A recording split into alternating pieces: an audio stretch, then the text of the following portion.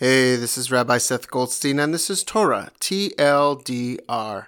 A lot happens in this week's portion of Ki Tisa, including the story of the golden calf, when the Israelites make an idol while Moses is up on Mount Sinai with God.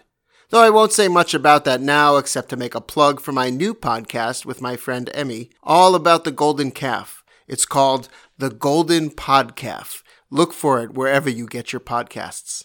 But I will say now that after the whole episode is over, Moses goes back up the mountain with God to get a new set of tablets after he smashed the first one in his anger over the idol.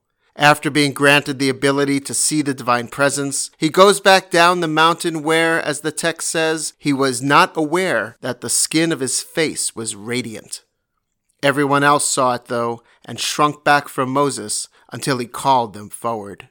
Moses had emerged from the experience changed, but a change he was not aware of until it was pointed out to him. Sometimes we are changed by our experience in ways that we do not realize, and it takes those around us to point it out to us. It is up to us, then, to hear and move forward with this new understanding. Shabbat Shalom.